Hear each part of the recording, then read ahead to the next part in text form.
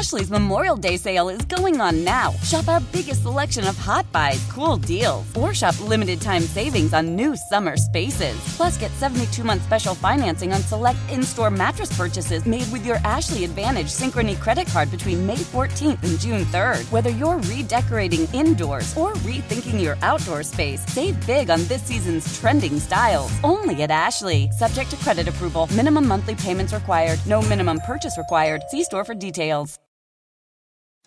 Hi, it's Martha Stewart. You know, I spend a lot of time thinking about dirt. At 3 a.m., at all hours of the day, really. What people don't know is that not all dirt is the same. You need dirt with the right kind of nutrients. New Miracle Grow organic raised bed and garden soil is so dense, so full of nutrient-rich, high-quality ingredients. Miracle Grow is simply the best.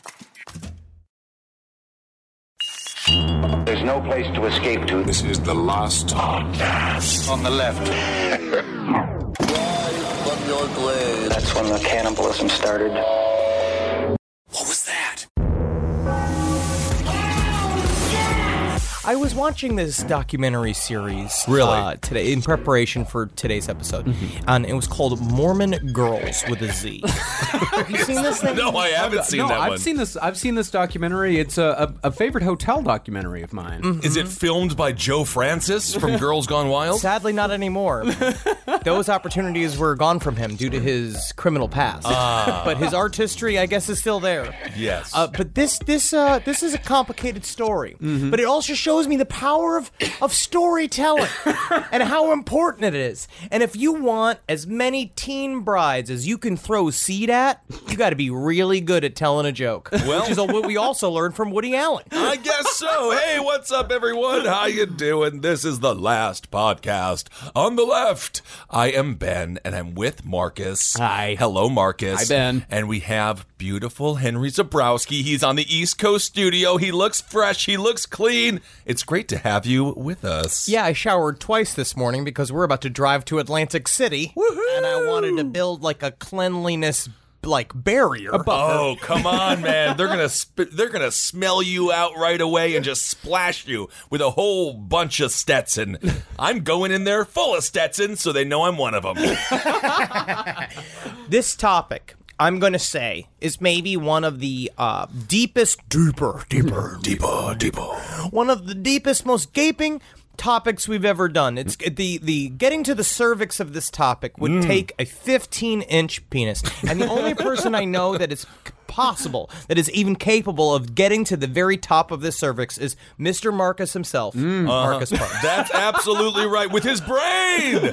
All right, today's topic, and the topic for, I guess, the foreseeable future. This will be a bit of a lengthy series. This is now a Mormonism podcast. Yes, absolutely. It officially is. We are getting into Mormonism. Let's begin. Now, some of you might be wondering exactly why we decided to tackle the history of what is now accepted as a mainstream religion.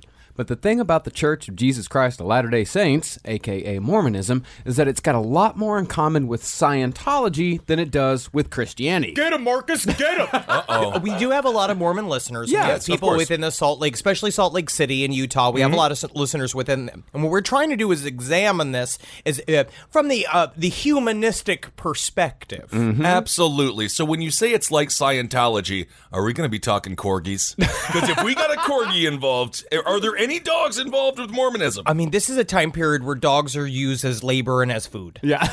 Like, you can pet a dog, but technically they would consider you weak, and they beat you with like a birch stick. Okay. Well, the reason why we say it's like Scientology is that Mormonism began as a cult of personality, with one man at the top performing his own unique brand of religious improv that somehow resulted in an established, concrete belief system.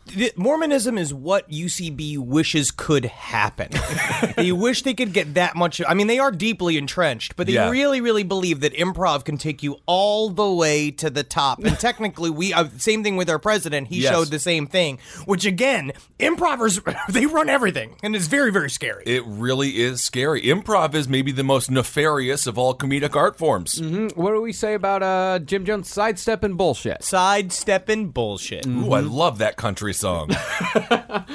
Well, Mormonism Mormonism, that man at the top was perhaps one of the most fascinating, complex, and enigmatic men of the 19th century, Joseph Smith. Ooh. This man, who essentially started off as a grave robber with a natural talent for storytelling, ended up creating a religion that now boasts a worldwide membership of over 16 million Mormons. Wow. Which is a part of there's a controversial thing to be said about calling Mormonism a cult, where now it's more established and have changed a lot of their rules. But if you look at the essential nature of how it started in a nefarious place, which is another way.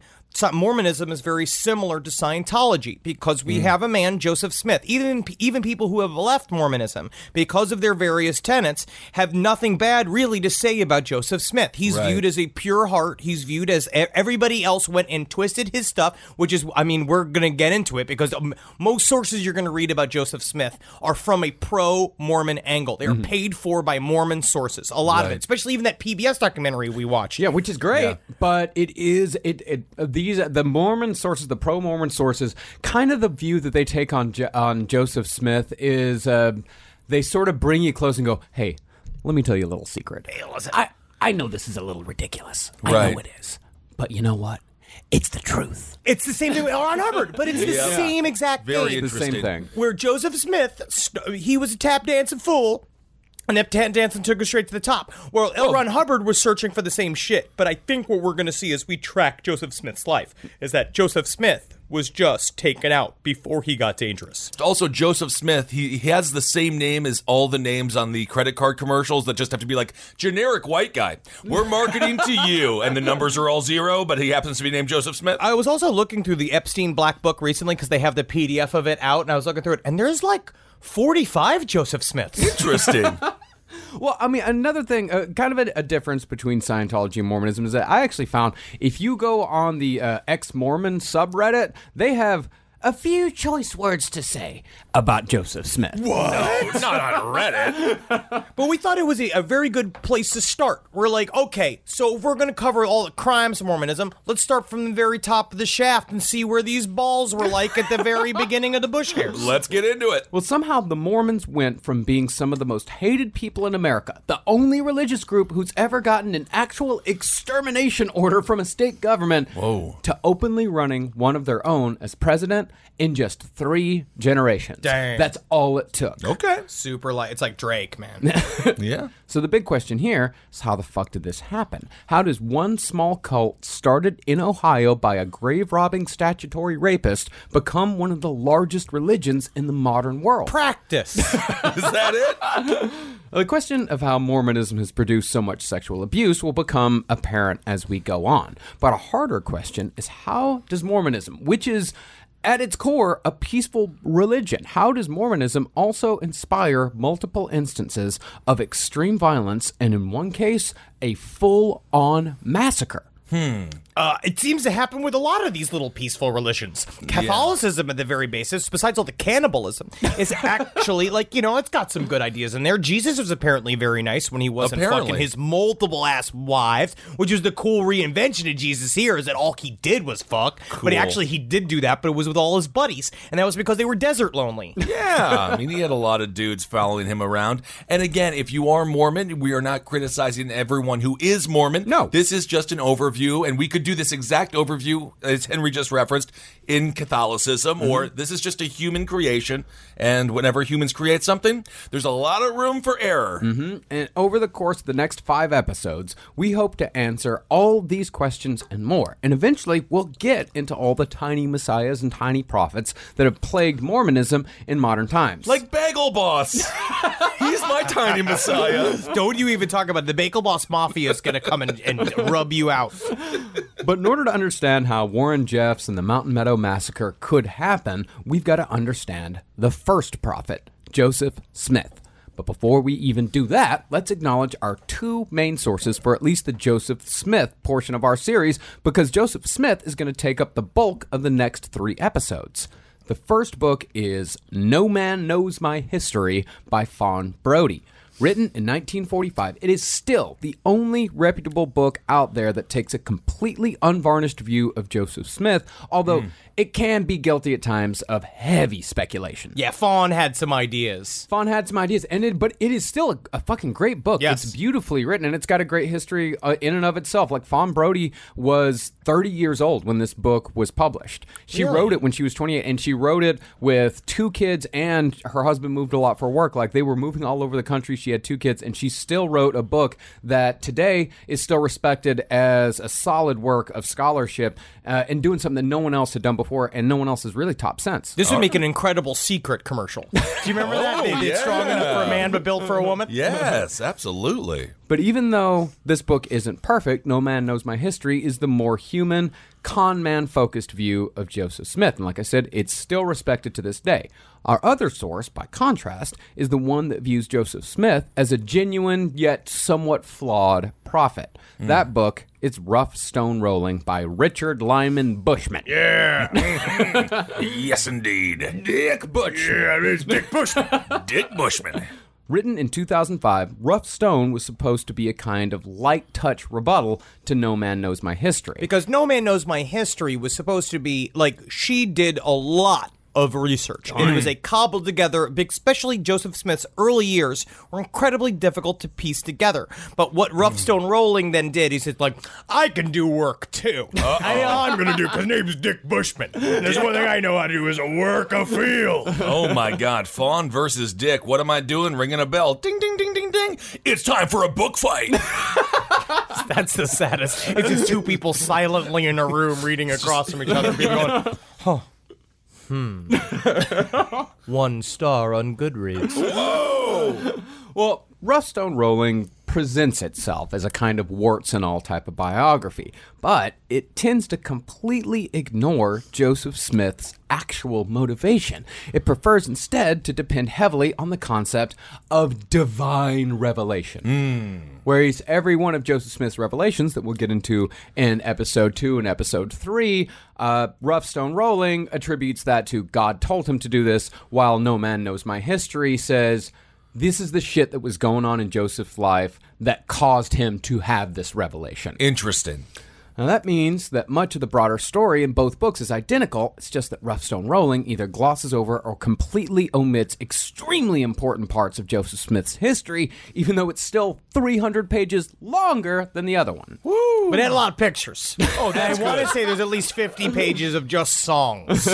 And to give you an idea of the difference in content, while both authors started writing as Mormons, Fawn Brody was excommunicated the year after her book was published, while Richard Bushman won the Mormon History Association's Best Book Award the year after his was published. There it is, and probably a lot of kids in Mormon school got those pizzas with the Book It Club. Oh, yeah, it's why we always remember to say, we love Joe Rogan, and we just want to make sure that no one ever thinks opposite, you know? He tells it like it is. See, Fawn Brody was named an apostate. Or is it apostate or apostate? I've heard apostate. Apostate. Yes, that's when your prostate is really getting into Jesus. That's a funny thing, Kissel. Yeah. If you think about it with the verbiage there, prostate, Did you read the books? apostate. Did you read No Man Knows My History? I looked at a whole series of different pornos this week. Is that what we're talking about? What are we on?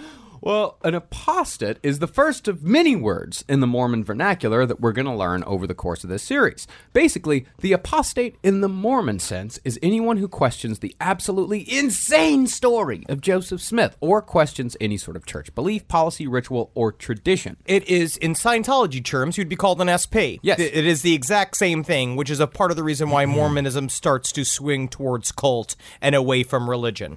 A suppressive person. See, Mormons are expected to live in what they call perfect obedience. Yeah, Mormon Girls has a lot of that. Oh yeah, that's gonna work out. That's gonna work out great. And anyone who breaks the rules or asks questions can be, and often will be, excommunicated. And just like with Scientology, excommunication in the Mormon church means losing your community and oftentimes losing your entire family, which is why leaving the Mormon church is so difficult. You mean to tell me I don't have to be screamed at by both of my parents and then have to like share all my food with my brothers?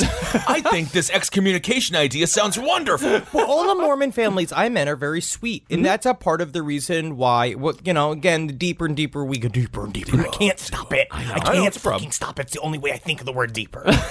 But it's why it's hard to leave, and why it's hard to question even the problems within the church, is that they build these little, very isolated communities that on their own are well taken care of. The families are very loving. It's a very loving community. Yes. But the problem is that it's more of they don't want to hear the evidence. They do not want to be a party to it. They don't want to know that anybody who is a human being who is saying that I am the prophet and literally I'm the only person who can talk to God for you, and I'm the only person that's legit, and that you have to listen to this person with perfect obedience, which is a lot of times, I mean, I'm not going to say anything about the gangly, horny, twisted old men with the hairy knuckles and the big rings that run Mormonism and what they do and how their hands like spiders that move from your knee up to your hips. Even if you're even any close to the age of 12 years old, you're going to wonder why they ignore all that, and because the rest of it's so nice, all the other packaging, all the good stuff. It's like being in the Republican Party. I hear a lot of those mixers are fun. Oh yeah, they always have good parties there, and it's nice. Henry is is not in Los Angeles. He's here in the East Coast studio, so when he does his act outs, he can really touch me. And Henry just did a spider crawl with his hand up my leg, and I don't know how to feel about it. I really don't. And I also just want to say, it's difficult to do it, but you got to separate sometimes people from their religion and their political ideology, and just see them as people, because again, these are loving communities in many ways, and there are some loving people involved. Yes, they are loving communities, and these are loving families. Just so long as you stay in line. Yep. The moment you step out of line, the moment you question, the moment you start living life the way you want to live life, they are no longer loving communities. I understand. No, the FLDS becomes like Scientology, especially as we get later on in these episodes when we start covering that specific offshoot of Mormonism, and you're start seeing like they become very not friendly. They're a bunch of people who look like the canist from out the Quaker Oats man, but they're women, and they are mad at you. No, that's not good. Well, despite Mormonism's many gigantic and fatal flaws, or perhaps because of them, Mormonism is a specifically American religion, in that it could not have been created anywhere else in the world at any other time in history. Woo! See, when Mormonism was founded, that's not really a woohoo. That's a USA. USA. I don't know, though. It's a mixed bag. Yeah. See, when Mormonism was founded, the idea that the government had no say whatsoever in religion, and in fact backed off as hard as they could from religion, that was totally new. It was a totally new idea that had never been a concept in world government before. But the interesting dichotomy of America is that while the founding fathers were freewheeling intellectuals who pretty much came up with the idea for America in a series of bars as a fun thought exercise, the actual people who lived here were, by and large, religious loons. Religious loons? We don't even know what those are anymore. We barely even see those guys anymore. Yeah, what could that be? But I do love the concept of it, because you were reading a book called Fantasyland. Fantasyland is fantastic. It's so fucking good. It's about the beginning of America. Literally was drunk dudes in a bar. Just smart guys who figured this shit out. And man, oh man, what a fun experiment it has been. Yes, indeed. I do that all the time. We figured out a lot of stuff with that pig farmer I spoke to in St. Paul. I figured out quite a few things in bars. Oh, yeah? Yeah, buddy. Well, the difference, though, is that the founding fathers actually pulled it off. Like, the drunk ideas that they had, we're living in it right now. Wow! I love it. But they also had to get all of the actual people who lived in America to come along with that idea. And yeah. It's a fun to talk about with your buddies about how you should run a fucking elevated corn dog restaurant. And about 3:30 in the morning, it sounds better and better and better. You know what I mean? But the problem is, you need corn dog manufacturers. You need corn dog taste testers. You need the guy with sticks. Just cut to Benjamin Franklin in a tutu, sucking on a corn dog very seductively, just all seductive and things. Just be like, that's another thing you can do with a corn dog, Ben. That's great. Well, the whole thing about like taxation without representation, the thing about that is that that we should have been paying taxes to England. They were fighting wars for us. Like, we actually... Listen to Marcus. Yeah, listen to what happened to him. Blood. Like, taxation without representation was a scam. This is why they don't like books. This is why they don't like books, because they get bad little ideas like Marcus. I ain't paying taxes to England. No way. Well, that's the thing, is that, but they had to get all these people to come along somehow, because it was these were highfalutin ideas. And I'm not saying that every person in America in 1776 was an idiot or even overly religious, but it's not like we were just overflowing with Ben Franklins. No, I mean, he was overflowing. But yes, we were not overflowing with He Ben was Franklin. experimenting with world cuisine. That's what I'm trying to do, but I'm on the inside. Yeah. I mean, after all, many of the first settlers came here because their religious beliefs were a bit much for Europe. And Americans have always loved the idea of being able to not only live whatever life they wanted to live, but to also believe whatever the fuck it is they want to believe, no matter how insane or fact-defying that belief might be. It's called making it work, baby. Making it work. Got to do two wrongs. They could make a right if the two wrongs are you are correct to yourself. Absolutely. Yeah, belief has always been more important to Americans than fact. That's just the way it is. What is a fact, Marcus? A thing that is true? Oh, what is true though? We can do this all day. No, you two are great Americans. See? He said that as an insult, but I took it as a compliment. That's how you do it. That's how you flip it. Well, Mormonism is a prime example of this. And Mormonism took it even further by geographically rooting Christianity in America. See, for those of you who don't know much about Mormonism, Mormonism is to Christianity what Christianity is to Judaism. Now, obviously, this is an oversimplification. We're trying to figure out exactly how to explain it, but I do love your angle on this. Yeah, that's understandable. Well, it took the already existing Judeo-Christian stories and just added a new book, an addendum with all new rules and all new stories that doesn't fully discount anything that was written before, but it still acknowledges that all of it did, in fact, happen. Yeah, we're in the fan fiction worlds of Christianity. Oh, I've heard many a Jewish person refer to the New Testament as Jewish fan fiction. Sure. Interesting. Yeah. But what the Book of Mormon says is that everything that has been taught to Christians between Christ's death and, say, about 1830 was completely and totally wrong because they were missing a full third of the story. And that missing third just so happened to occur in America. Hell yeah, dude. Fucking trilogy, dude. It's always a problem to do 4 movies because it doesn't really make as much sense as just 3. Well, for example, if you've ever wondered where Jesus Christ went during those 3 days between his crucifixion and his resurrection, Where'd he go? America. Yeah, dude. Had to. Got on his pumper. He came out here. I think he took the Concorde. Do you remember that? I remember that. And he went straight to New York, and it was him and Arnold Schwarzenegger as Hercules. Oh. Great movie. Yeah. Yeah. And the Garden of Eden? Ben, I know you've wondered where that was. I already went to the Garden of Eden. It's a chain restaurant now. And it is. That's with a T. Yes, that's very good. Well, no, I'm talking about the biblical Garden of Eden. You I know where know. that is, Ben? It's in Narnia. It's in Jackson County, Missouri. Of course.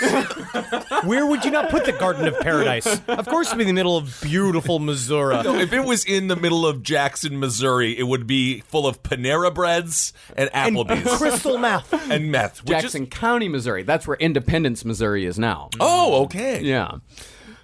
Well, in other words, Joseph Smith, who was a fantastically talented storyteller by the standards of the time, Joseph Smith created a mythology for America using a story that was already familiar to the majority of Americans. He just retrofitted an old school like Native American story, which also necessarily wasn't true. And he did what's because it wasn't Twilight, wasn't 50 Shades of Grey Twilight fan fiction. I don't know. I believe that's how it started, that it was Twilight fan fiction. It's just that thing where they just took a story and he went, and he twisted it. We're just lucky that Walt Disney just wanted to make money. And that Walt Disney just wanted to make money, and so he created his stories where it's like, and even L. Ron Hubbard, I almost view him with a level of purity because he just wanted money. Yeah. Where Joseph Smith used this storytelling ability to control human beings. Okay. But there is an important distinction to make with Joseph Smith. Joseph Smith did not consider himself a Messiah like, say, David Koresh did. He did not think that he was the second coming of Jesus Christ. No, he would never deign. He would never deign to say he's the Messiah, but is he the only one that can speak for the Messiah? Uh-huh. See, that's a good move, though. Smart move. He makes him look humble. And then but then that's how you get in the back door. Yep. And then people put you in the front. Yep, that's right. I mean, Joseph Smith was a prophet. Joseph Smith was he's the American Muhammad, the American Moses. Okay. But what's convenient about that, at least from the perspective of the modern Mormon establishment, is that Joseph Smith can now be rejiggered as just a man, or a product of his time. Oh, yeah. It's like going, because then you're going to be like, hey, guys, I'm just a guy. And at any point, if someone's being like, Joseph, you just told me to sleep with my own daughter, and you're like, hey, come on, I'm just a guy. I just put a little seed in there, and you took it to having sex with your own daughter, you pervert, because I already had her. Oh, my Joseph Smith never made his followers have sex with their own daughters. Come on, hey, take her around with her. Come on, man. This is your idea, you crazy. Well, today, many Mormons choose to look at the big picture of Joseph's life. You don't look at the details. You don't look at the small things. Sure. Because they fold Joseph Smith's life into a larger faith in God, which sweeps away any details, such as child brides, that might make Mormons uncomfortable. Okay. And if you really start asking questions, from the outside at least, all Mormons have to say is, don't take our word for it. Millions of people already believe. Oh, it's like ShamWow. Yeah, absolutely. ShamWow is great. If millions of people believe it, then next thing you know, The Daily Show has another Emmy. That's all it's about. Yes. And that line, by the way, is from an LDS website that desperately titled, "It's True." It's true! I also want to preface this. I do feel like I just said it again. I just technically spoke like pro LRH words. And I don't mean to. It's just that Marcus and I talked about this, about how I'm an LRH guy. I'm not That going to is say just because you physically are him. I mean, he's a role model. I know. He's a physically body role model. Yeah. But Marcus is kind of a Joseph Smith guy. You know why? Why? Because I like fantasy and Henry likes sci-fi. That's what That it comes is down not to. even remote. That is 1/100th of both of their personalities. No, but it's a big part. It's a huge part. It's their storytelling style, because Joseph Smith told an old school fantasy story, with warring tribes and, and different races, and all got he had orcs versus elves. The ultimate irony of this entire podcast is both of you are going to become cult members. You're going to become a Mormon, you're going to become a Scientologist, and I'm just going to be like, I guess I'm going to go enroll at Farwell University then. No, Marcus and I don't like bosses. That's Yeah. why we were bad at regular jobs. We don't. So that now we're at this point where it's like I would have to be in charge of a cult, but what are we discovering as bosses of our own little company? It's a lot. I don't know how to tell them what to do. I don't know what to say. work. It's a Which is lot of why work. you can also see why Joseph Smith. You have all these people like, what do you want it to do, Joe? What do you want to do? And eventually it's like, I guess you guys can start blowing me. No, the only job I've ever had with bosses was when I was a dog nanny, and those were dog bosses. They were not real bosses. You didn't have to like Get you the Chihuahua? She was a boss. Well, baked into Mormonism's DNA is the ability to change course whenever they want through what they call revelation, meaning that at any time God can come down and give the Mormons a new commandment, and everyone has to be cool with it. And revelation is why mainstream Mormons no longer practice polygamy, despite the fact that it was, at one point, a central tenet of their belief system. One of the biggest revelations, but we'll get into polygamy on episode 2. Yeah, because I've seen a show. I've seen Sister Wives. Yeah. And they're Mormon, aren't they? But the mainstream Mormon the quorum of 12, or whoever the fuck they are, the people in Salt Lake City, the people up top, they all come out against They all come out against polygamy. They say polygamy's wrong. We should not do polygamy. They supposedly did away with polygamy before the 20th century even came about. But remember, the revelation isn't like a group email sent to everyone. Right. The revelation is given to the prophet, whoever is the president of the church at the time. He then interprets and then tells everybody what God told him to do. So that's kind of their David Miscavige type person then. But David Miscavige, same thing, kind of has so he does have a panel that he has to go run shit by. Right. But the general movement is that whatever the prophet says is the word of God. I will say in probably the next 10 to 20 years, the head of the LDS is going to have a revelation saying gay people are fine. Yeah. Because they want to stay in power. They want to stay in power. They want to stay relevant. And that's the big sticking point with Mormonism They right could now. probably get on that sooner than 10 or 15 years. It's going to take a while. But they're going to get on it. I guarantee you. Salt Lake City's changed quite a bit because they've become a more open city, especially the LGBT community. And it's about that. They are standing the test of time. The original energy that came forward from Joseph Smith, it could have been done. It could have been squashed then. But Brigham Young helped take the whole thing to the next level, which we'll end up covering. Yeah, we'll get into him. And I mean, judging by the amount of alcohol that was consumed when we were in Salt Lake City, I'm assuming they sort of relaxed the rules on booze a little bit as well. Well, let's put it this way. Polygamy was... When the American government came to Utah and said, we will only make you a state if you get rid of polygamy, pretty soon after that... Yeah, the prophet went, I had a visitation from God last night. Yeah. Interesting. God was dressed like a member of the FBI. Very intriguing. But really, when you get down to it, the Mormon belief system is really no crazier than the Christian belief system, the Hindu belief system, the Islamic belief system, or the Jewish belief system. The difference here, though, is that we don't have testimony from Jesus' next-door neighbor, nor do we have accounts of Luke or Mark fucking over people on treasure hunting expeditions or marrying young teenagers when they were in their late 30s. Admittedly, the Old Testament does have the whole Noah, naked and drunk and having sex with his own daughters thing. It's a parable. It's a parable. But the point is, though, is what we have with Joseph Smith is a wealth of actual information about his actual life, not just what the Mormon establishment wants us to know. So this is the most recent big religion, right? Less than 200 years ago. So this is, I guess Scientology would be the most recent. Yes. But this is really interesting to actually be right there. Yeah. And this is probably most likely what the prophets of the Bible were truly like. It kind of, makes you think about the entire thing like it's all some gigantic extended fraud. But I don't want to say that. But then again... But I do end up saying it does roll off the tongue, though, doesn't it? So, without further ado, let's get into the story of Joseph Smith and the birth of the Church of Jesus Christ of Latter-day Saints, a.k.a. the Mormons. Can we have some of that Native American flute like they have in the PBS documentary where it's just been like, Joseph Smith was born in a small town in Vermont. And then, like Natural History Museum music. Yeah, I love that. So he birthed the religion.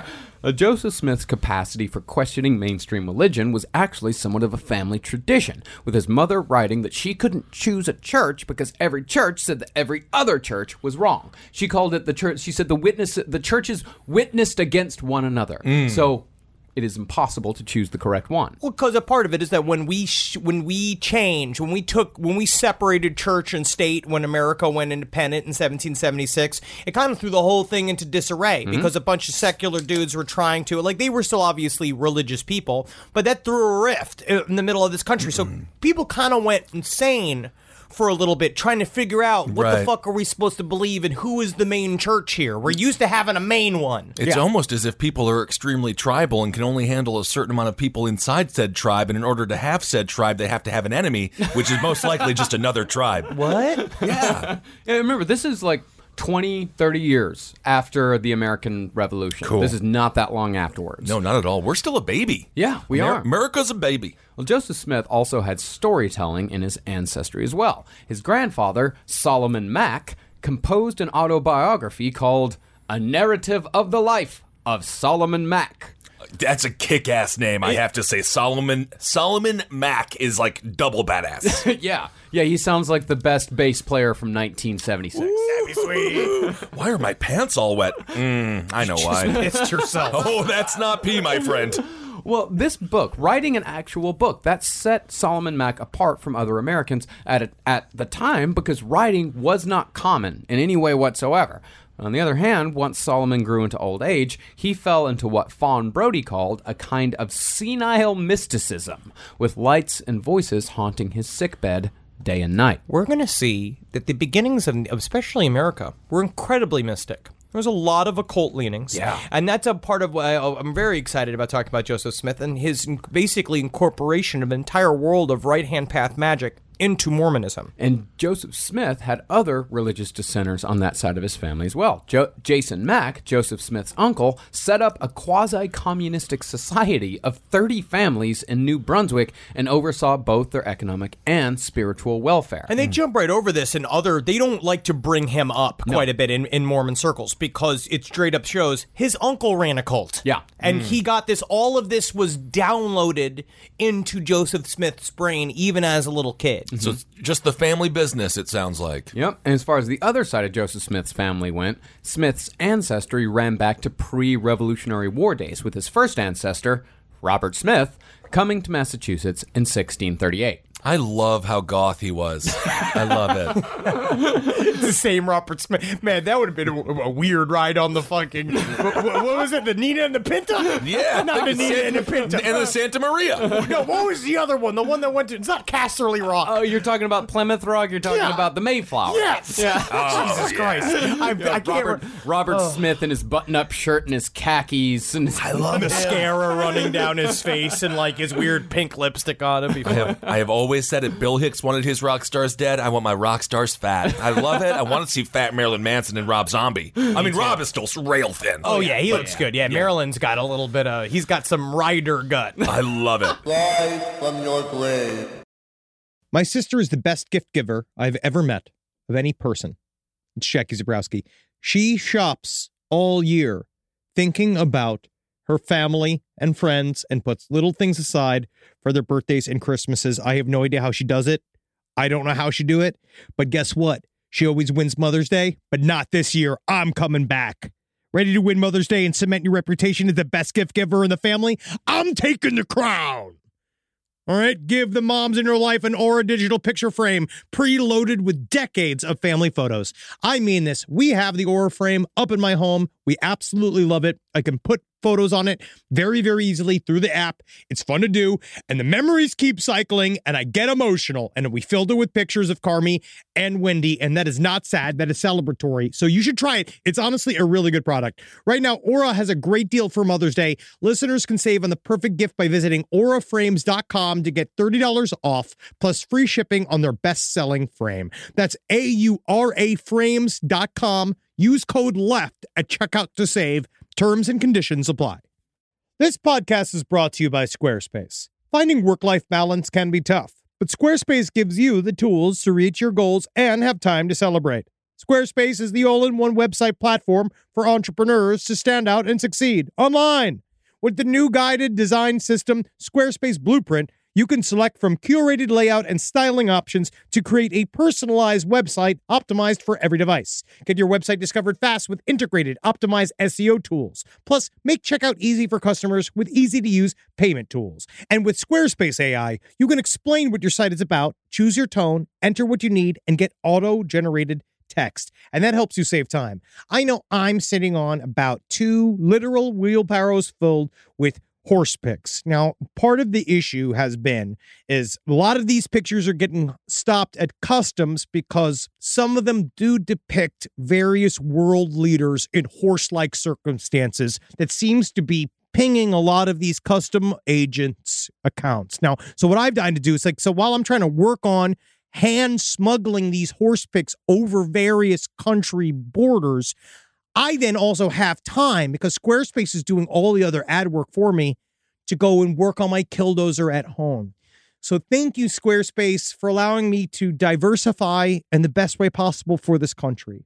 Head to squarespace.com for a free trial when you're ready to launch. Go to squarespace.com/left to save 10% off your first purchase of a website or domain. Live from your grave. But the one thing the Smiths could never figure out was how to make money. Before Smith was even born, his father invested all his family's savings in a shipment of ginseng, although New Englanders at the time, they preferred sarsaparilla, pleurisy root, and something called skunk cabbage. Have you ever had hamster carrots? Hamster carrots? Oh, yeah, they're great. You ever had those? No. You ever had, you never had a sock cucumber? What is this? You've never had a gronk? Hey, you've never had blursh? Blursh? I can't tell if you're naming real foods because you eat the weirdest stuff. Well, that didn't really matter that New Englanders didn't like ginseng all that much because Smith wasn't trying to sell ginseng to the New Englanders. He was trying to export it to China, where it was said that a ginseng root shaped like a man could be sold for as much as $400. It looked like a man. And the reason why it did was because if you did sell a ginseng root that looked like a man, it does help with your wiener, apparently. Virility. I they believe say, that. I yes. believe that. And you also referenced one of the only good characters from Mad TV. Yes. Yeah. Predictably, though, the transportation agent that sold the ginseng to China fucked off to Canada with the money. Yeah. So the Smiths were forced to sell their farm and use Lucy's dowry to pay off their debts. And this was going to be a mark on them for forever, because for a second, they had money. Yeah. They were ready to go because one of the family members of the past had figured out how to make that cash. And from then on, it's going to be like, how do we make some fucking easy dollars? Yep. Because we are bad at every single thing that we touch. So it really is just someone making a bad investment and not understanding the market. Mm-hmm. So it's like everyone remember the late 90s tech bust? Yeah. When everything blew and everyone's like, but I have all this stock in cat.com. The 15 gallons of Beanie Babies we have in my family's fucking garage. Well, because of these bad business decisions, when Joseph Smith Jr. was born in 1805 in Sharon, Vermont, his family was pretty much transient, and Smith lived in 7 different places by the time he was 5 years old. But when Smith was just 8, he went through an ordeal that I'm actually surprised scholars don't talk about more, or at least they don't talk about it in the right light. In 1812, typhoid fever took hold in the Northeast and killed 6,400 people in just 5 months. Jeez. Now, if you don't know, typhoid is one of those developing country illnesses that's usually caused by shitting in your own water supply. I mean, I like shitting in the sink, especially when I can't get to the toilet. Yeah. And why am I going to fucking clean all that out when I can kind of just middle my hands through it? Especially if I'm like straining a bunch of spaghetti and it accidentally falls out of the colander and you just kind of like get it all in there. You know? I think that's how they made Cincinnati chili. Well, people either drink the tainted water or eat food grown from the tainted water supply, and then they get infected with salmonella, and those people then become contagious, and they can spread typhoid fever to others through just simple human contact. Okay. And as far as symptoms go, typhoid causes fevers as high as 104, painful sores, and potentially fatal diarrhea. Oh, man. To be honest, it'd be kind of fun to go like that because you get to have all that private time with your phone. Yeah, you get all the private time with your phone. Or back in the day when you actually had to read the back of shampoo bottles like we had to when we were growing You up. were getting actually upset. I just brought a book in there. Yeah. You just bring a book. I will say, I don't care about bringing a book in my own. I always read a book in my own bathroom. But then I brought a book into the airplane bathroom once, and when it came out, people looked at me like I'm a big piece of shit. Well, it is a little strange. How weird. long were you planning on being in there? I mean, I take my time. Oh, my goodness. Well, in 1812, when Joseph Smith was just 8 years old, he contracted typhoid.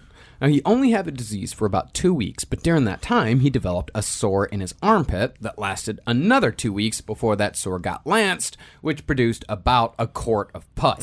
Ooh, yikes. It's like one of those YouTube videos, or Dr. Pimple Popper, which I see every now and again. After that, Smith got another infection in his left shin and his ankle, when that sore lasted for another 3 weeks, and that infection got into the bone. So literal barber surgeons bored holes into his leg bone and chipped away the infected pieces. Well, they wanted to get rid of the whole leg, and they kept negotiating with the barber surgeon, who's just like, I take the whole leg. And they're like, we know you're excited to take the whole leg, but we think maybe we can save it. He's just like, I take half the leg. And he's like, well, we'd love to just get a little chunk out of there. And then they didn't want to give him booze, because that was the antiseptic at the time. The anesthetic. The anesthetic at the time. Right. And they didn't want to give it to him. And so they said the first character building thing of Joseph Smith's life was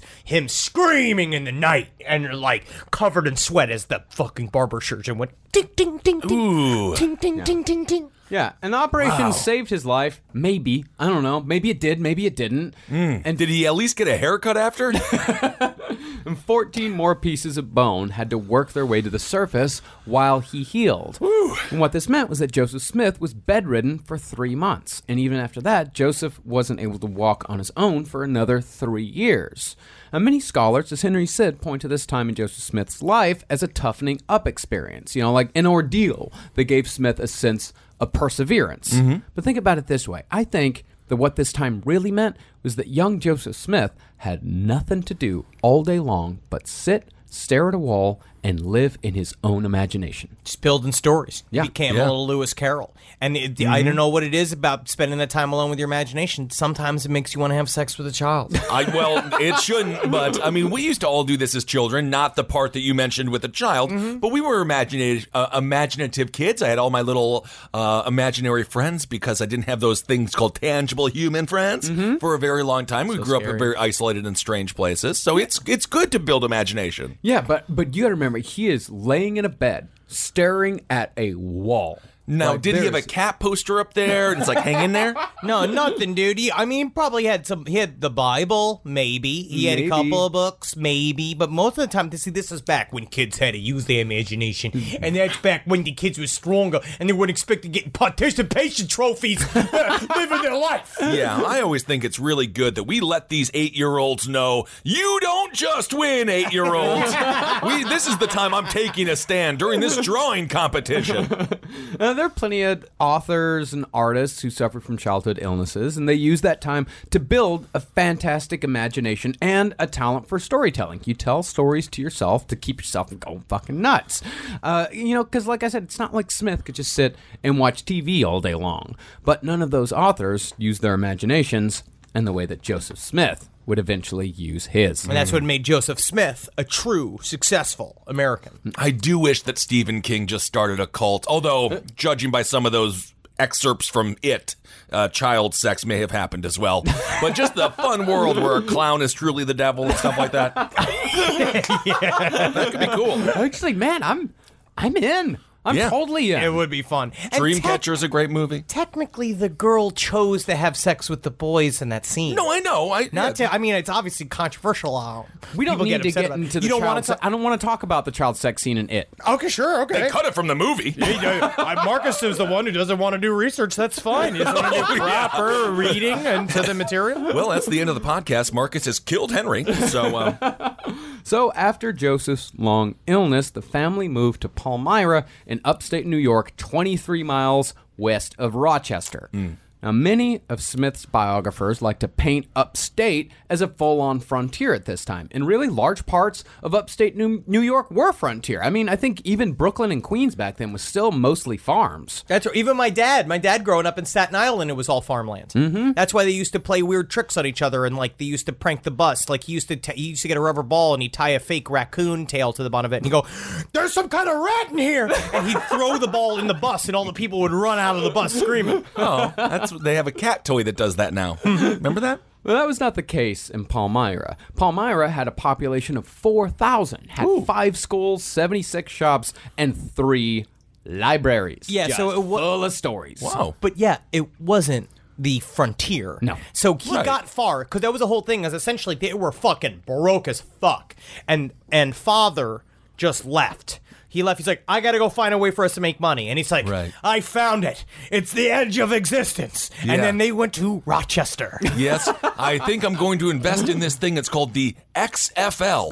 It's better than the NFL. Smaller balls. Smaller balls. Well, it was just another bad decision in the life of the Smith family, because Palmyra was in a boom. It was in a speculation bubble. And Joseph Smith Sr. bought land in Palmyra at the height of speculation. And what he bought was essentially a worthless rock farm. Most of the land around Palmyra was fucking awful as far as farming went. And, the Smith family, they did try their best to make a living.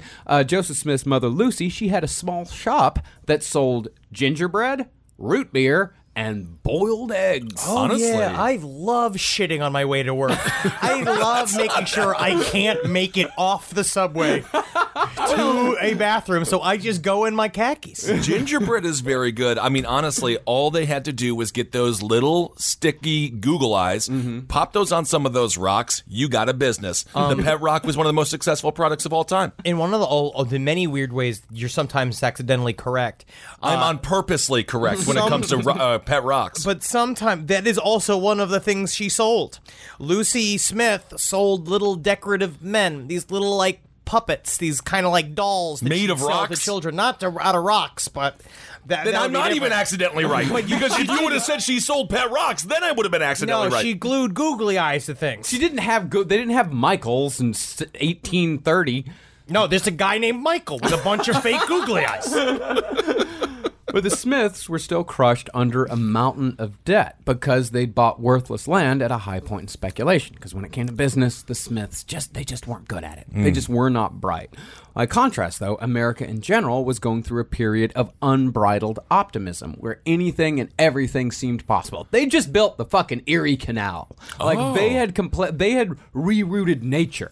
So Americans were on a pretty big high horse at that point. And again, let's clarify some Americans, because there were large subsets of American people that were not doing so well. They were just dying. Yes. But also Manifest Destiny was a vaguely racist and also religiously black idea that was a thing that was fueling that optimism as well. It said, we can go anywhere, and even if there's a bunch of people there, that's our home. Yeah, I mean, I agree with everything from your sentence, but I will put on my editor cap and just remove the word vaguely, because I'm fairly certain Manifest Destiny was racist. Extremely racist idea. Yes. And with those seemingly endless economic and exploratory possibilities came a parade of new ways to think about religion, just so long as that religion was rooted in Christianity. Yes. Now, during this time, when Joseph Smith was coming of age, so many different religious movements and revivals blazed their way through upstate New York that the region came to be nicknamed the Burnt Over District. And the people that were getting all the attention were not the highfalutin founding father types. The Baptists, for example, boasted that only 3 of their preachers had college degrees. They don't need to read to teach you how to do your life. But it's true. They reviewed the upper class that Ben Franklin and all those guys were like, they were like sissy boys with pants up to their knees, which is true, right? They had their little socks on, and they had their funny boots, and they like go, ooh. Right. They had wigs on, and they loved to fuck, they loved to drink, and they had a great time. Yes. But these Baptists, they weren't doing any of this shit, and all these kind of little splinter groups, being ignorant was cool. Yeah, anti-intellectualism is not new in this country. God, no. It is. It was there from the very beginning. You know, it's like those highfalutin types, those people up there in Boston, Philadelphia. That's not the real America. Right. The real America is in upstate New York. And when I think They were completely correct. yeah, when I think of highfalutin and just totally intellectual, I think Boston. Because every time you're there, they're so smart, they can't even contain it in their head. They have to scream it at you on the streets. Absolutely. And whenever I wear just shorts above my knee and I get called the F word, and it happens in Boston pretty much every single time I go, I remember, this is where our country was started. Oh, Harvard, the place that is the home of all the intellectuals. In no way did they just buy you. Let's talk about college campus. Well, as Fawn Brody wrote, the sober preacher trained in the dialectics of the seminary was rare west of the Appalachians. In other words, people were just making shit up, and others were buying it just so long as that shit was passing familiar. I mean, I have no idea what you're talking about. I'm just sitting here drinking Mountain Dew because, I don't know, I just want to do the dew. I mean, I just feel like this is actually really good for me, and I just like it, so. Well, one guy named Isaac Bullard in Woodstock, Vermont, he preached free love and communism, but he also believed that washing was a sin. And he only wore a bearskin girdle, which he claimed to have kept unwashed for 7 years. Just flip it and make it something you brag about. Yeah, exactly. Yeah. I smell it's fun. No, he's the G.G. Allen of Vermont. Then there was Ann Lee, whose sect was known as the Shakers. Ann Lee claimed to be Christ reincarnated, and it was falsely rumored that the Shakers danced naked, castrated their men, still fucked constantly somehow, and sacrificed their children. Why do people why does this always happen? And it does happen in the beginning of Mormonism, both fairly and unfairly, and anything. So when a group of people form, and they make a little group, and they seem to be having a good time, everybody gets really mad at them and says stuff like how they eat their kids and they fuck all the babies and they're all doing all this bad shit. Well, a lot of times they're just kind of isolated. Well, there are a lot of people who don't do anything with their lives. They stay isolated, and then over time they become very bitter, and they see people having fun, and they have to assume that those people are doing something nefarious. Otherwise, they've made every bad decision in their life to be so unbelievably miserable. I think it's also boredom and storytelling. You know, especially in those times, you're bored. You see this group of people that are isolated. They're weird. You only see little things from the outside because, of course, they only let the insiders see what's really going on. And you're bored as fuck. What the fuck are you going to do all day long? Yeah. You make up stories. You make up stories about the people around you. And they have like this spacey, wide-eyed smile of a group of people. They look like they all just got freshly fucked or they're on drugs, but it's actually just enjoying community. You know what? Speaking of that, Hare Krishnas, they're usually here in the summertime, and I haven't seen them at all. I think the Hare Krishnas are on the. I think they're on the downward slope. Okay. Yeah, I haven't seen one dancing. Because normally they used to be in Union Square all the time, and they used to make you dance in order to get through to the Q train. It was very annoying. Well, another one of these guys out there preaching in upstate New York, you had Joseph Dilks. Actually, Joseph Dilks. He was in nearby Ohio. Dilks wore a bright yellow beaver hat and called himself the Leatherwood God. Honestly, all of these guys sound like libertarian presidential candidates. Like, remember Vernon Supreme? This is it, yeah. It's all Vermin Supreme, who's from Vermont. Oh, all right. Vermont is, Vermont is liberal Arkansas. Well, this guy, the Leatherwood God, Joseph Dilks, he preached through a series of shouts and horse impersonations. Hey, bitch! Nay! Hey! God loves you, God loves me! Doesn't he, huh? Hey, guys, it's illegal to wear shoes on Wednesday! Nay! Well, what do you do? He's like, Jesus Christ is Lord! That's fun. Sounds like It's super Queen. fun. Sounds like Queen Carlotta from Desperate Living. Then you had Jemima Wilkinson. She also claimed to be Christ after she said she died from a fever and came back reincarnated as Christ. Okay. She called herself the universal friend and proclaimed herself to be genderless. She also said that she could not die. Yeah, she did. She did die. Yeah. Her gimmick was that she was supposed to have been able to recite the entire Bible despite not knowing how to read or write. And all these people, they had followers, although some had a higher quality of followers than others. Jemima Wilkinson had a follower named Prophet Elijah who would bind his lower belly with a girdle, and when his upper belly started to swell from the pressure, Prophet Elijah would be struck with prophetic visions. See how I'm sitting right now and how like the top my top belly is getting swollen by how my tiny shorts right You now. have very tiny shorts So on. right, Yes. okay, I'm filling it up. Okay, let me roll my eyes back. Let me. Oh, we're about to get some really primo info here. Okay, I'm getting a vision. Okay, the Smithfield Switchbacks are gonna win the Super Bowl. Well, they're going to have to become a team first. Oh no, it's a minor league AAA baseball team. It's gonna become a football team. You'll see. It's gonna be on ESPN 9. Well, as it happened, Jemima and Prophet Elijah later had a falling out, and Elijah became a justice of the peace for the sole purpose of charging Jemima with blasphemy, but then he was very disappointed to learn that blasphemy was not illegal in America. Oh, that's so funny. Yeah. But see, this 180... when it came to Jemima and Elijah, this was fairly typical in these sorts of communities. See, when people are converted by upstart revivals and gimmicks, it tends not to stick. It's like how Wendy's did that Italian burger. Oh, I remember that. Yeah. Sure, people would be stricken by the jerks, which was when the heads and the limbs would snap and contort, or they'd be stricken by the barks, where they would crawl on all fours and act like a dog. But for a lot of Americans, this was like a fun afternoon. You ever get a case of the cunts where you just give a bunch of businesses 1 star on Yelp for no reason? No, you know what? I've never rated anything other than 5 stars. Yeah, why would you? I don't know. I just like You have to be a broken person to go to the internet to give it 1 star. It's putting your rage into you're screaming at a wall. Yeah. Well, one preacher lamented that most of the churches founded on revivals, they barely lasted 3 months. Like, he'd come through, it's like, yep, there's be a revival, the church would be full, everyone would be full of the energy of Jesus Christ. Come back 3 months later, fucking nobody. No one. Yeah, Okay. no one at all. And even, the Leatherwood God, he was eventually arrested for fraud. But then he was released because, in the words of the judge, quote, "It was not a crime to be a god." Hey. Okay, that's very cool. Cool judge, actually. Yeah, absolutely. That is true. What can he do? Because he's just looking at this man covered in grime with a pot on his head. And he's just like, well, if you somehow got people out to your farm to hang out with you, well, good work, buddy. Quick aside, what had happened with the Leatherwood God is that he would bring his followers out to the river, and it would appear as if the Leatherwood God was walking on water. But what had happened is the Leatherwood God had gone out the night before and had put a bunch of big rocks in the river. Honestly, just under the surface. That's so smart. That's how you do it. And then it appeared as if he was walking on water, but then a couple of teenagers went out and looked in the river and was like, wait a minute. Wait a second, Dave. Yes. Wait a second.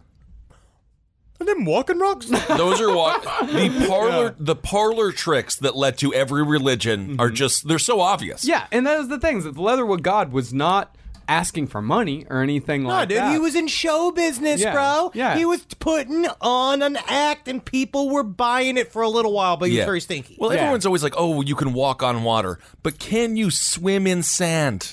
That's the question. I would be much more impressed if someone could, like a tremor, if they could go through water, but You're talking like Scrooge McDuck? You're talking about Bugs Bunny. like Bugs Bunny. Bunny You can went to- swim through sand. That is more difficult than walking on water.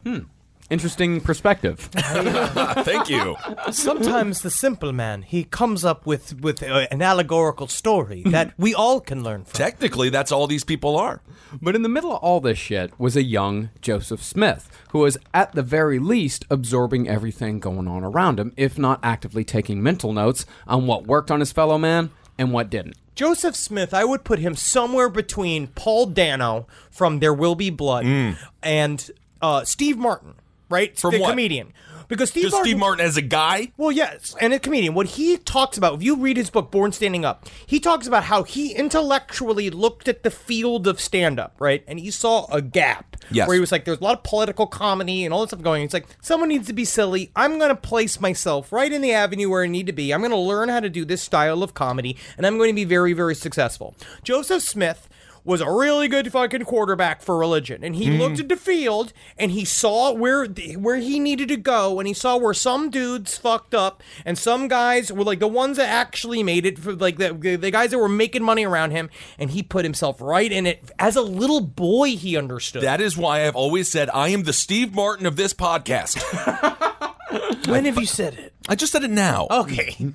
Found a gap, and I filled it.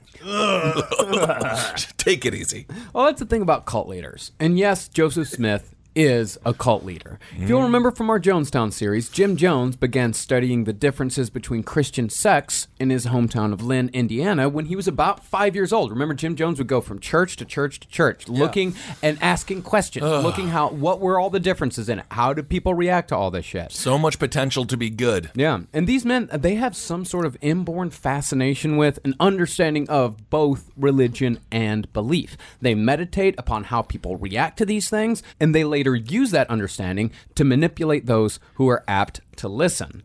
Now, we're not saying that men like Jim Jones, Joseph Smith, or L. Ron Hubbard wanted to specifically be cult leaders when they grew up, but it does seem like it was the job each of them was born to have. Yeah, man, L. Ron Hubbard, he had the body of a god, and he had the mind of a what a sweet little chestnut he was, man. Fucking big old teeth, and he was built for it. He was? He was built to be a prophet. But Joseph Smith, there's something about that concept. It's somewhere between priest, stand-up, politician, where they have this built-in ability and need. Because Joseph Smith was also born with a chip on his shoulder. Because the family always talked about how they used to have money, and we are better than this. Yeah, we're better than this struggling farm life. One of us, and they used to talk to the whole family, one of us is meant. Because there were 11 of them. He had 10 siblings. I'm going to add another profession that starts with a P, priest, or I guess stand-up doesn't start with a P, or politician, a profession professional wrestlers. I was watching an interview with Stone Cold Steve Austin. He was on Hot Wings or Hot Ones, which is a great show about chicken wings and questions. And he was saying, if you're not a good professional wrestler unless you're just gauging the crowd. You just got to react to the crowd. You have to listen to the crowd. Physically very big. Yes, you do. Well, here's the thing about Joseph Smith. Although the Mormons like to paint Smith's teenage years as being full of ruminations about the problems with the Christian church, Joseph Smith was more just a likable, lazy fuck who had the reputation of a liar. He came out with the gift of gab. He dressed a little fancier than the other kids. He kind of had this weird thing where he would put it he had like a swerve to him. He was super funny. Yeah, and he was kind of good looking too. But to be fair, I mean, people would think you're a liar if you're like, women should vote. They'd be like, yeah, this guy is a liar. Like if you even brought up certain scientific fact, they would think that you're a liar. No, he was a straight up liar, as in he told falsehoods, like saying that he knew certain things or did certain things when he didn't know those things or didn't do those things. Well, he's not around to ask him, is he? In Zabrowski fashion, sometimes it's more fun and a funny way, and actually a more effective way of telling a story by adding little exaggerations and fabrications to the story. And then sometimes in that fiction, is there not more truth? No, there's not, because that means I have to correct you. Yes, it reminds me of that author, what was it, 1,000 Little Pieces? Remember that James book? Frey. Yes, where he went on Oprah, and then she's like very mad at him after it turns out that it was all a lie. Well, the reason why the Mormon Church has the view of Joseph Smith as a kid who was thinking about religion, ruminating about religion, is that they believe that Joseph Smith had his first prophetic vision at the age of 14, or at the age of 16, depending on which draft of Joseph's story you go with. Okay. It's said in Mormon mythology that in early 1820, Joseph Smith decided to pray for the first time. But since the log cabin in which he lived was occupied by his 10 siblings and his parents, the woods, he decided, were a better place for prayer. They were a better place for fucking everything. Yeah, makes sense. And as Joseph Smith was praying, he said that a pillar of light came down from the sky, and through that light walked both God and Jesus. Yeah, dude, number 1 and number 2. Wow. And God told Joseph that all the creeds of men were an abomination in God's sight. I do love the way they run down the vision, because they said it's just the pillar of light showed up, and one turned into Jesus, and then God was kind of this hazy thing. He turned into a man with a long beard, and then he just pointed at Jesus, and like Jesus just starts talking, and he's just like him nodding and shit. It's fucking Jesus is talking, like, yeah, son. Like when Steven Tyler lets his bassist sing. Yeah, bro. Yeah. He's doing it. Let him fucking lay down some fucking licks in your fucking little ass, dude. God, if you don't follow Steven Tyler on Instagram, you all must. Follow Old Rockers on Instagram if you want the good part of the internet. Well, Joseph Smith asked God which church was the right one to join. And God said not a single one of them got it right. What? And Joseph was to join no church at all. And as far as I can tell, after that, God just kind of fucked off back to heaven. I gotta tell you what, Joe, it's been fun, but I gotta go invent this thing called AIDS. Oh my, could you not do that, God, please? Nah, I kinda gotta do it. You gotta do it? Because challenge makes people hornier. I don't know. I wish you would. Joseph later claimed that he told people about this vision, specifically the local Methodist preacher. He wasn't shy about telling people that he saw Jesus Christ and God, because at that time, visions of Jesus Christ and God were fucking everywhere in upstate New York. But they were also reported. Yeah, they were all reported in the local press. And before we judge, and say like, oh, wow, that's really dumb, what's going to happen the next time someone sees the Virgin Mary in a fucking stain? Every local news station is going to be out. That shit's going to be on CNN. We still do this shit. Oh, absolutely. Well, Jesus in a dog's butthole, I think, was the most recent reincarnation of Christ. But it was a big deal, because they said the difference is that because he talked to God. Like, it wasn't just some angel. Like, he talked to the main man. Because Joseph Smith's whole thing, which came from his parents, was being like, I could learn more about life from taking a Bible and being alone in the woods for an hour than I can from any one of these worldly books. Yeah. And so he would go out there, and he was immediately a fucking John McCain maverick. Well, the thing is that Fawn Brody poured through the local newspapers at that time, because Fawn Brody was like an old school researcher. I mean, us, like, people say, like, oh, your research is great. We just Google shit and we read books. So she was looking at microfiche. This was before microfiche. Oh, I don't think there was a world before microfiche. Fawn Brody was looking through boxes, archives of newspapers. Like, she was doing, like, old school, on-the-ground research. But Fawn Brody couldn't find a whiff of Joseph's vision. Despite finding all kinds of reports of visions around that time. And Mormon leaders say that's because his vision had an anti-establishment message. Super fucking punk, dude. Yeah. Okay, very cool. But there were plenty of other dudes at that same time in that same place who had the exact same type of vision. One of these guys was named Asa Wild, and Asa claimed that God said pretty much the same thing to him. Asa also said that God actually told him a lot of other stuff, but God had also forbade him from telling people about it for free. Yeah. That's smart. See? Yeah. That's smart. And if you want to know about it, Asa would soon publish a pamphlet relating all of God's new revelations in due time. And guess what? I'm going to sell it to you cheap, bro. So so that's a What's Up, Small Wildings. So make sure you like and subscribe, because next week I got that fucking publishing, that pamphlet. It's straight from Jesus Christ, and he's going to tell you how to play basketball. Ooh, cool. I want that one. But during that period, it seems like Joseph Smith was a lot less interested in what the church was doing, was actually much more interested in treasure hunting, which was at that time called money digging, which we would now call grave robbing. Well, I mean, that seems...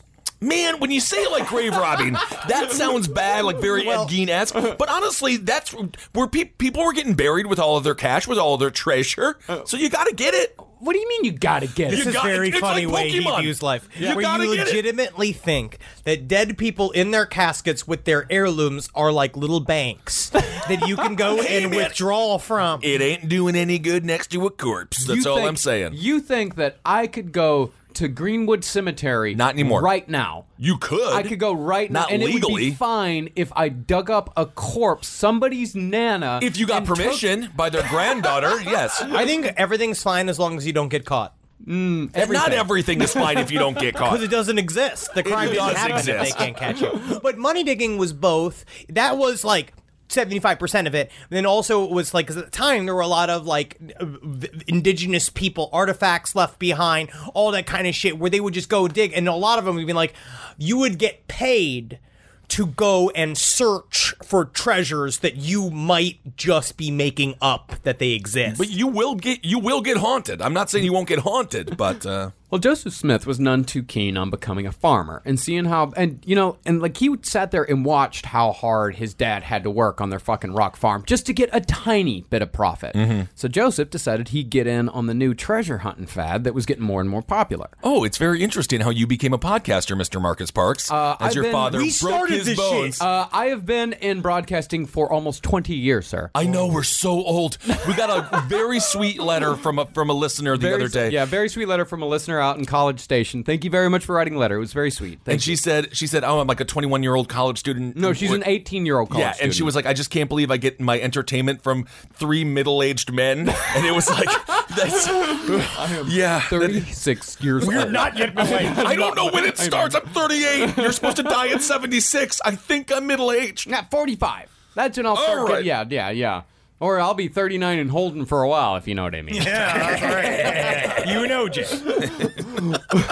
Well, at that time in Western New York, what they called money digging was actually a pretty lucrative business, which owed mostly to the fact that Western New York was covered with the burial mounds of the indigenous peoples of America. Horrible. And although one might argue that this isn't all that different from certain branches of archaeology, at least the archaeologists make some pretensions toward a quest for knowledge, a quest for history. And they have little paintbrushes. Yeah, that's what makes it different. Yeah, but also, absolutely. remember also at the time, the indigenous people were viewed as little above animals. Yes. So they did not hold any of their lands to be sacred. So they thought that shit was just theirs for the taking. And I actually had a chance to interview Barbara Bassett. She's a Native American congresswoman out of Montana on this week's Abel Against Top Hat, and we get into indigenous people and the struggles that they still go through. So give that a listen. Nice.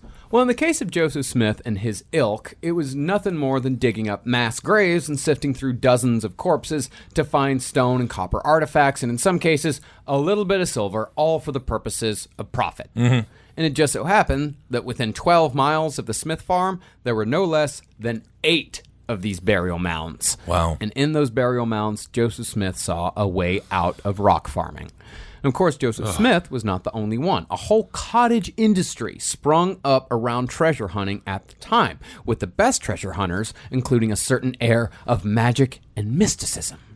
Now, it started as, I think that it starts both as just straight up traditional folk magic, which has been a part of our society since the beginning of our culture. We have been into some level of either it's ritual mixed with improved rituals, eventually like realizing like I can add like twists to this. Sometimes this magic does work, sometimes it does not, sometimes it is just for show, sometimes it's just for sale, but it's been around forever. And well, eventually these are the types of things that would coalesce into what eventually become known as right and left hand path magic.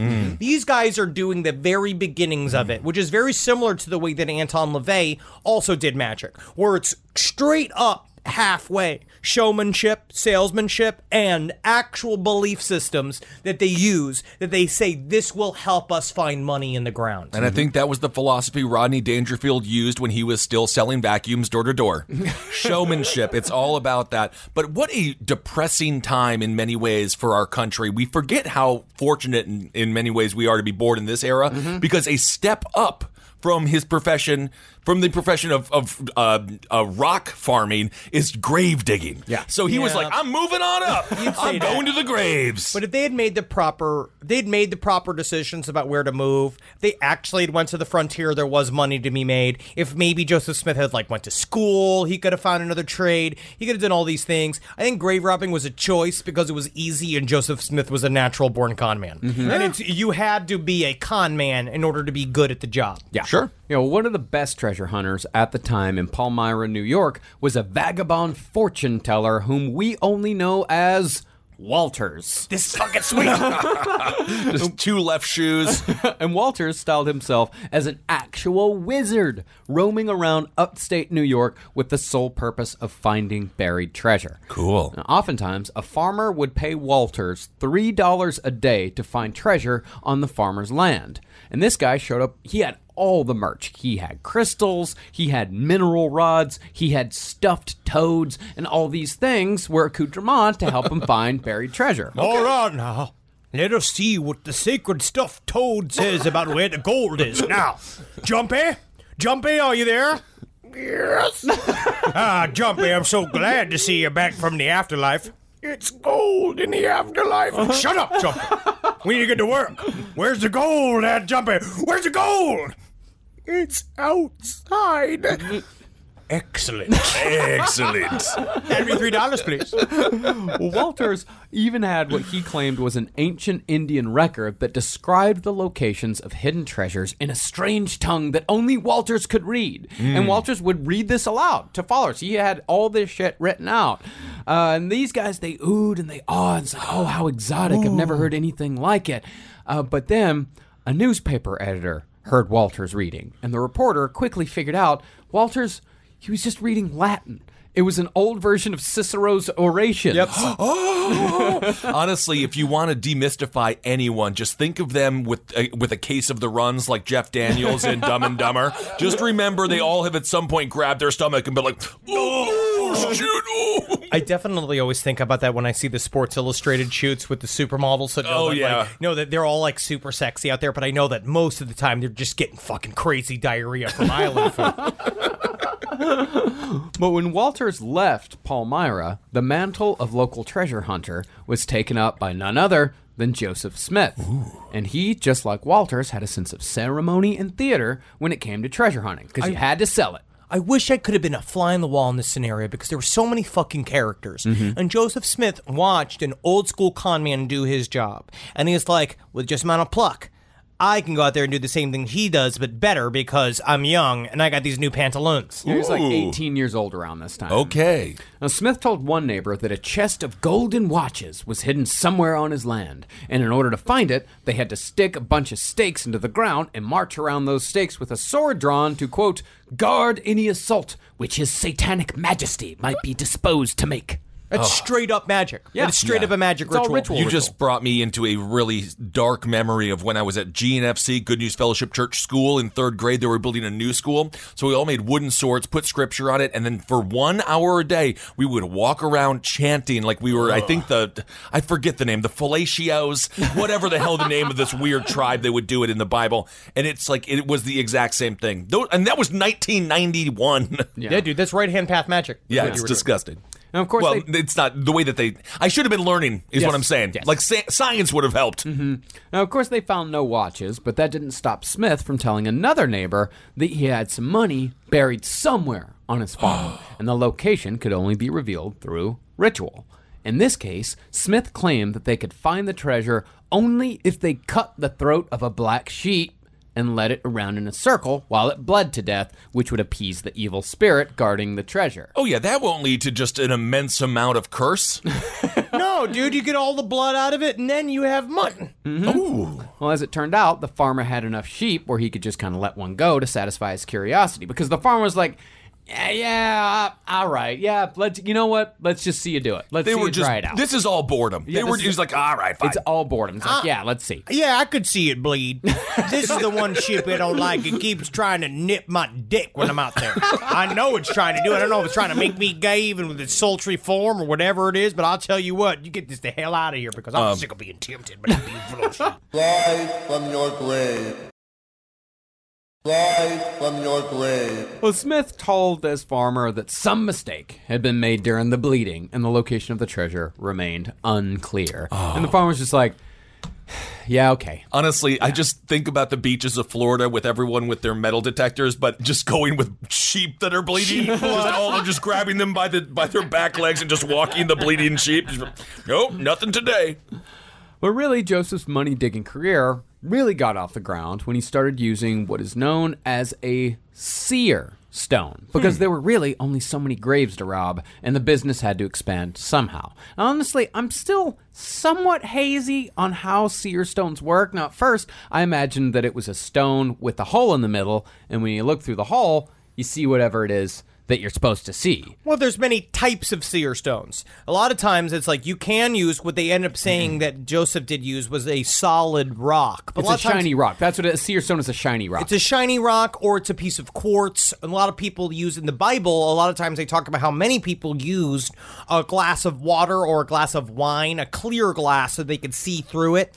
But the seer stone is, I'm not going to say a fraud, but I am going to say you're supposed to, it's something you choose your adventure with how you use it. The seer stone tells you how to use it, Marcus. Sounds like a kaleidoscope. It's a crystal ball, essentially. It's like you stare and you stare and you stare, and eventually the reflections reveal whatever it is that you're looking for. And as Henry said, like, everyone has their own method. They have their own way for using a seer stone. And Joseph's way of using the seeing stone, and by the way, this is official. This next part, this is official Mormon history, because Joseph did eventually use the seeing stones for other purposes. His method was to drop the stone in a white stovepipe hat and then shove his face in the hat hole to block out all the light, and then he'd see what needed to be seen in the darkness. It's like one of those old when they would show like scantily clad ladies that would show their knickers off. Yeah. Like there's a great in San Francisco. One of the cool things is the old school arcade. Yeah, over so on you the can wharf, go jam your face into and just realize that used to be a porno booth. There would just be guys like really getting into it. Oh, yeah. It's also Lincoln used to do this. He called it stovepiping. And what he'd do is he'd have a woman stick her face into one of his hats, right, and bend forward, and then when he made love to her, he could pretend that she was a man. Oh, interesting.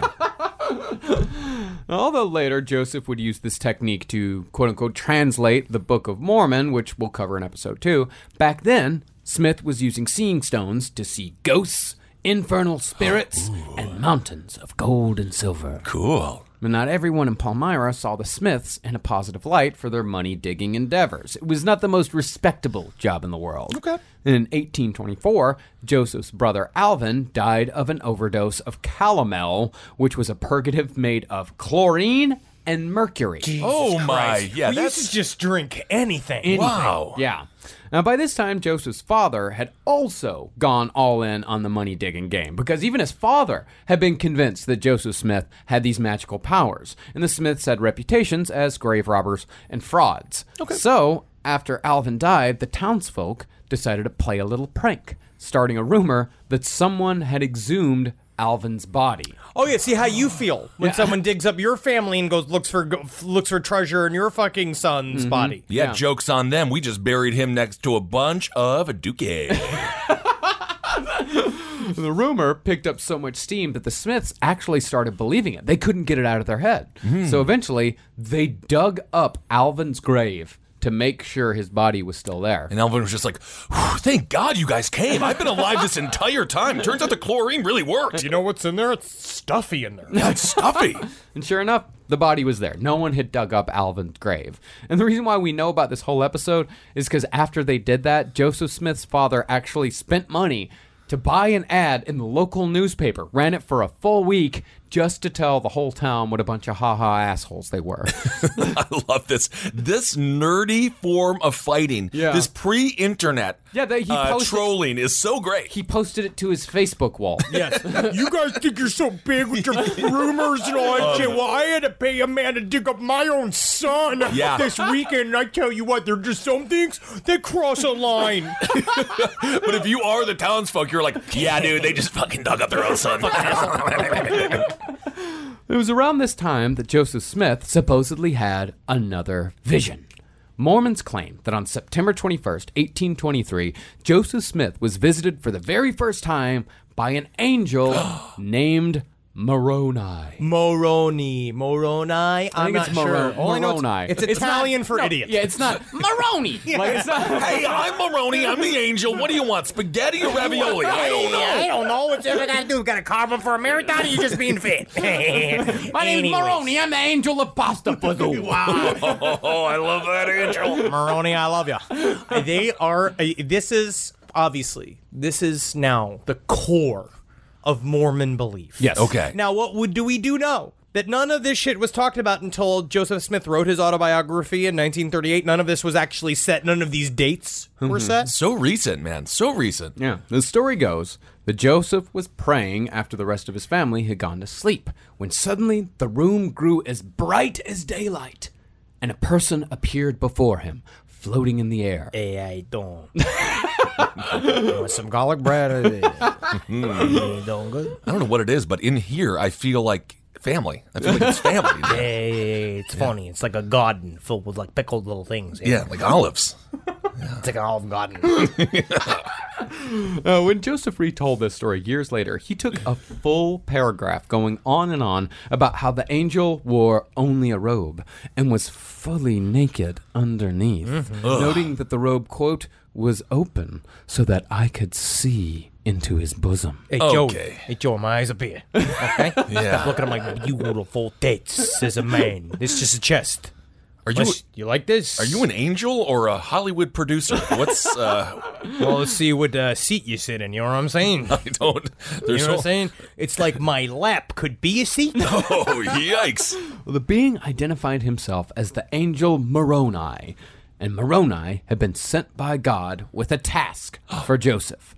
Moroni spoke of a book buried in the woods that was written on golden plates, and these golden plates gave an account of the former inhabitants of America, and those plates would tell the source from which these people sprang. Furthermore, Moroni claimed that this book contained the everlasting gospel as delivered by Jesus Christ to the ancient inhabitants of America, lost these last 1,800 years. But Moroni told Joseph not to worry, because with these plates were 2 seer stones called Urim and Thummim, which Joseph could use to translate the book, which would eventually come to be known as the Book of Mormon. My dearest Moroni, I don't mean to question your authority in any way, shape, or form, but maybe they could have been written in English so that I could read them. No, but you don't get to do the fun like translation thing, which is like a whole thing, because then you can hide it, whatever it says from everybody.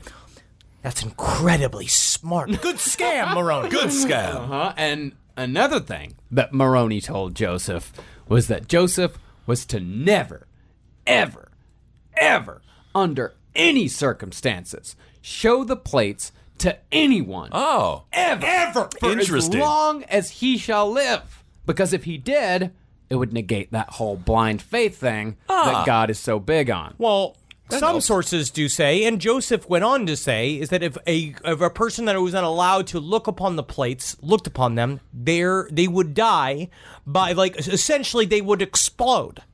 The way he described them is that I remember that episode of Antiques Roadshow. Head would explode. And so we'll see later on is that when he has whatever these are wrapped in a sheet everywhere, and his wife keeps trying to, like, look at him, and like, you sure? Emma, are you sure you want your brain to explode today? Interesting. And that went on to become the movie Scanners.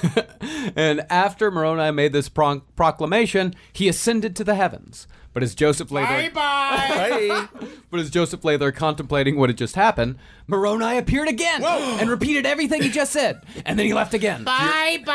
And then he came back and did it a third time. Hey, Joey, what's going on? He really does sound like an Italian waiter at Olive Garden. So you good?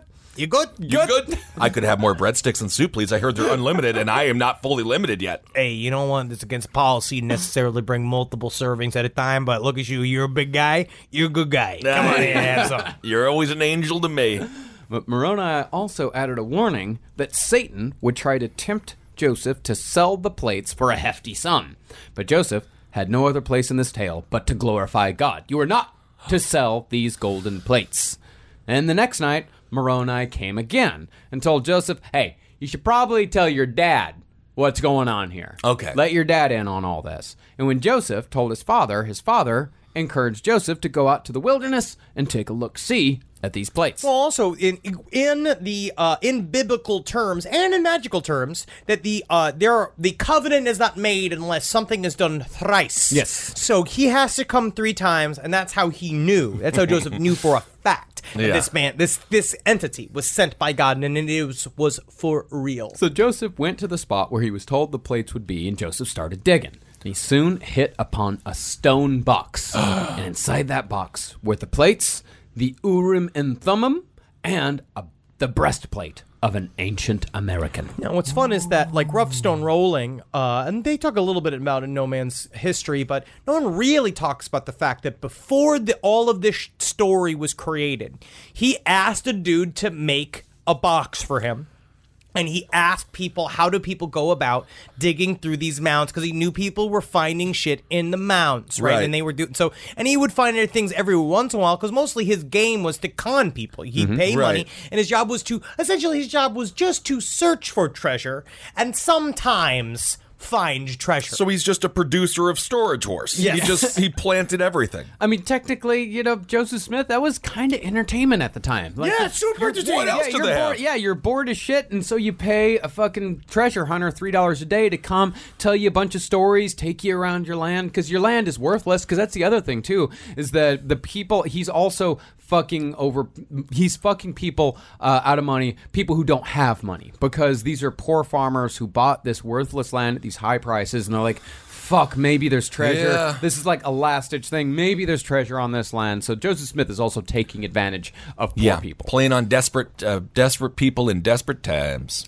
Now, the story goes that the angel forbade Joseph from taking the plates for a period of about 4 years, because Joseph had to go through a purification process before he could overcome his natural greedy impulse to just sell the damn things. But he was like going out and checking them out, like going out to the woods, checking them out, coming home, going out, checking the woods, going home. And it's time to be pure. All right, just remember this, Joey. We got 4 years of this. All right, just drink as much coffee as we can. All right? Let me just do a couple sexy dances.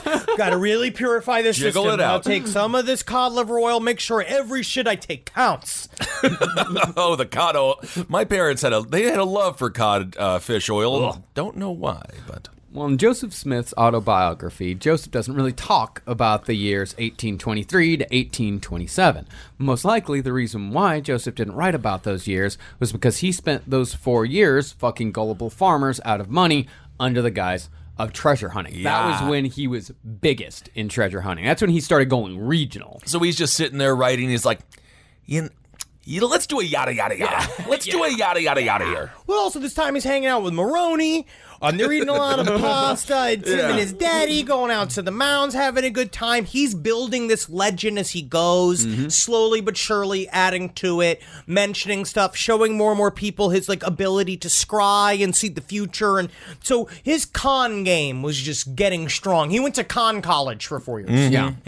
And one of those money-digging expeditions in particular involved an elderly farmer named Josiah Stowell. And Josiah asked Joseph to come south to look for a lost silver mine in the Susquehanna Valley. Because I just had it. You just had it? I hate it when I just had it and you turn around and I lost the whole damn mine. You lost an entire silver mine. Yeah. I would love for an old man named Josiah to come and let's go look for the lost silver mine down in Susquehanna Valley. If someone kicked down our door with an eye patch and told us that, we would stop recording immediately and just go do it. Boys, our destiny is here. Let's go treasure hunting. So they went down to Harmony, Pennsylvania, and boarded with a man named Isaac Hale, who at first Isaac Hale was into it. He helped finance the expedition, but Isaac Hale pretty soon saw through Joseph Smith's bullshit and got disillusioned with the whole thing.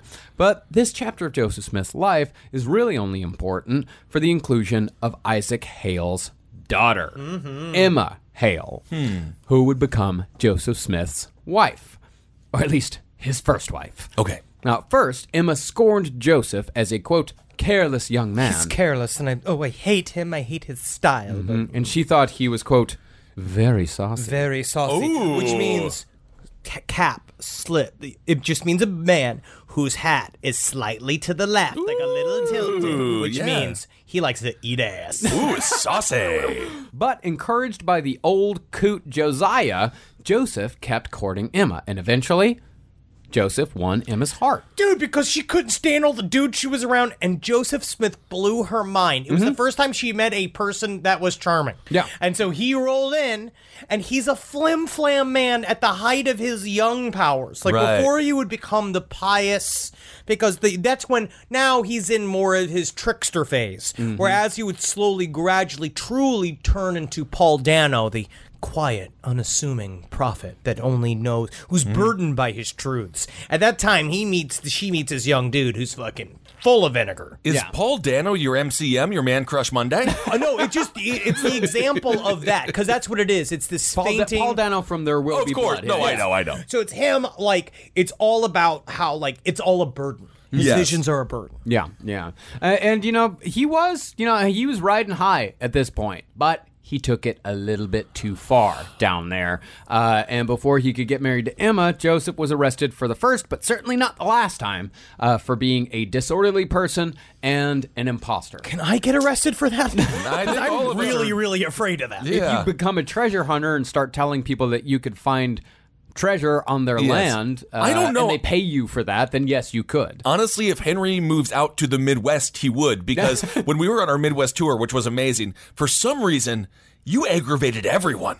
And it was people just not our fans. No, not our fans. No. No, just random people were just like looking at you like, you're not from here. And you saw me. You know I was being good. I was on really good behavior. You were being fine. I mean, it was just, they just like had a reaction. No, it happens. That's why I'm never going back to Texas, because that's the reaction people have me in Texas. Well, we'll be going back to Texas fairly soon. That's why I'm never going to live in Texas ever again. No. We're definitely going to be going back and doing shows in Texas, but that's why I don't live it. That's why I left Texas. But you can get arrested just for having imposter syndrome. That's what I'm asking. Rough Stone Rolling mentions none of this shit. They don't talk about Joseph's time getting arrested or anything like that. They actually say that Joseph met his wife while he was attending school in southern New York. Quote, at school. But either way, the arrest and conviction was enough to scare Joseph out of the money-digging business. He's like, I'm done with it. I'm not doing it anymore. Because pretty soon after that, he renounced the practice and eloped with Emma, much to Emma's father's dismay. It was also part of the reason why he was allowed to elope to Emma, because he said, like, I'm out. Well, no, he wasn't allowed, because the father did not know at all. The father had they just disappeared one night and went back up to New York. And when they returned to pick up some of Emma's furniture and livestock 8 months later, Isaac Hale met them in tears. And according to the driver that brought Emma and Joseph to Pennsylvania, Isaac Hale said, quote, You have stolen my daughter and married her. I had much rather have followed her to the grave. You spent your time in digging for money, pretend to see in a stone, and thus try to deceive people. So you approve of the marriage then? You're happy with it all? Or? I just wish you'd teach me how to wear a cap so jauntily so people would like me.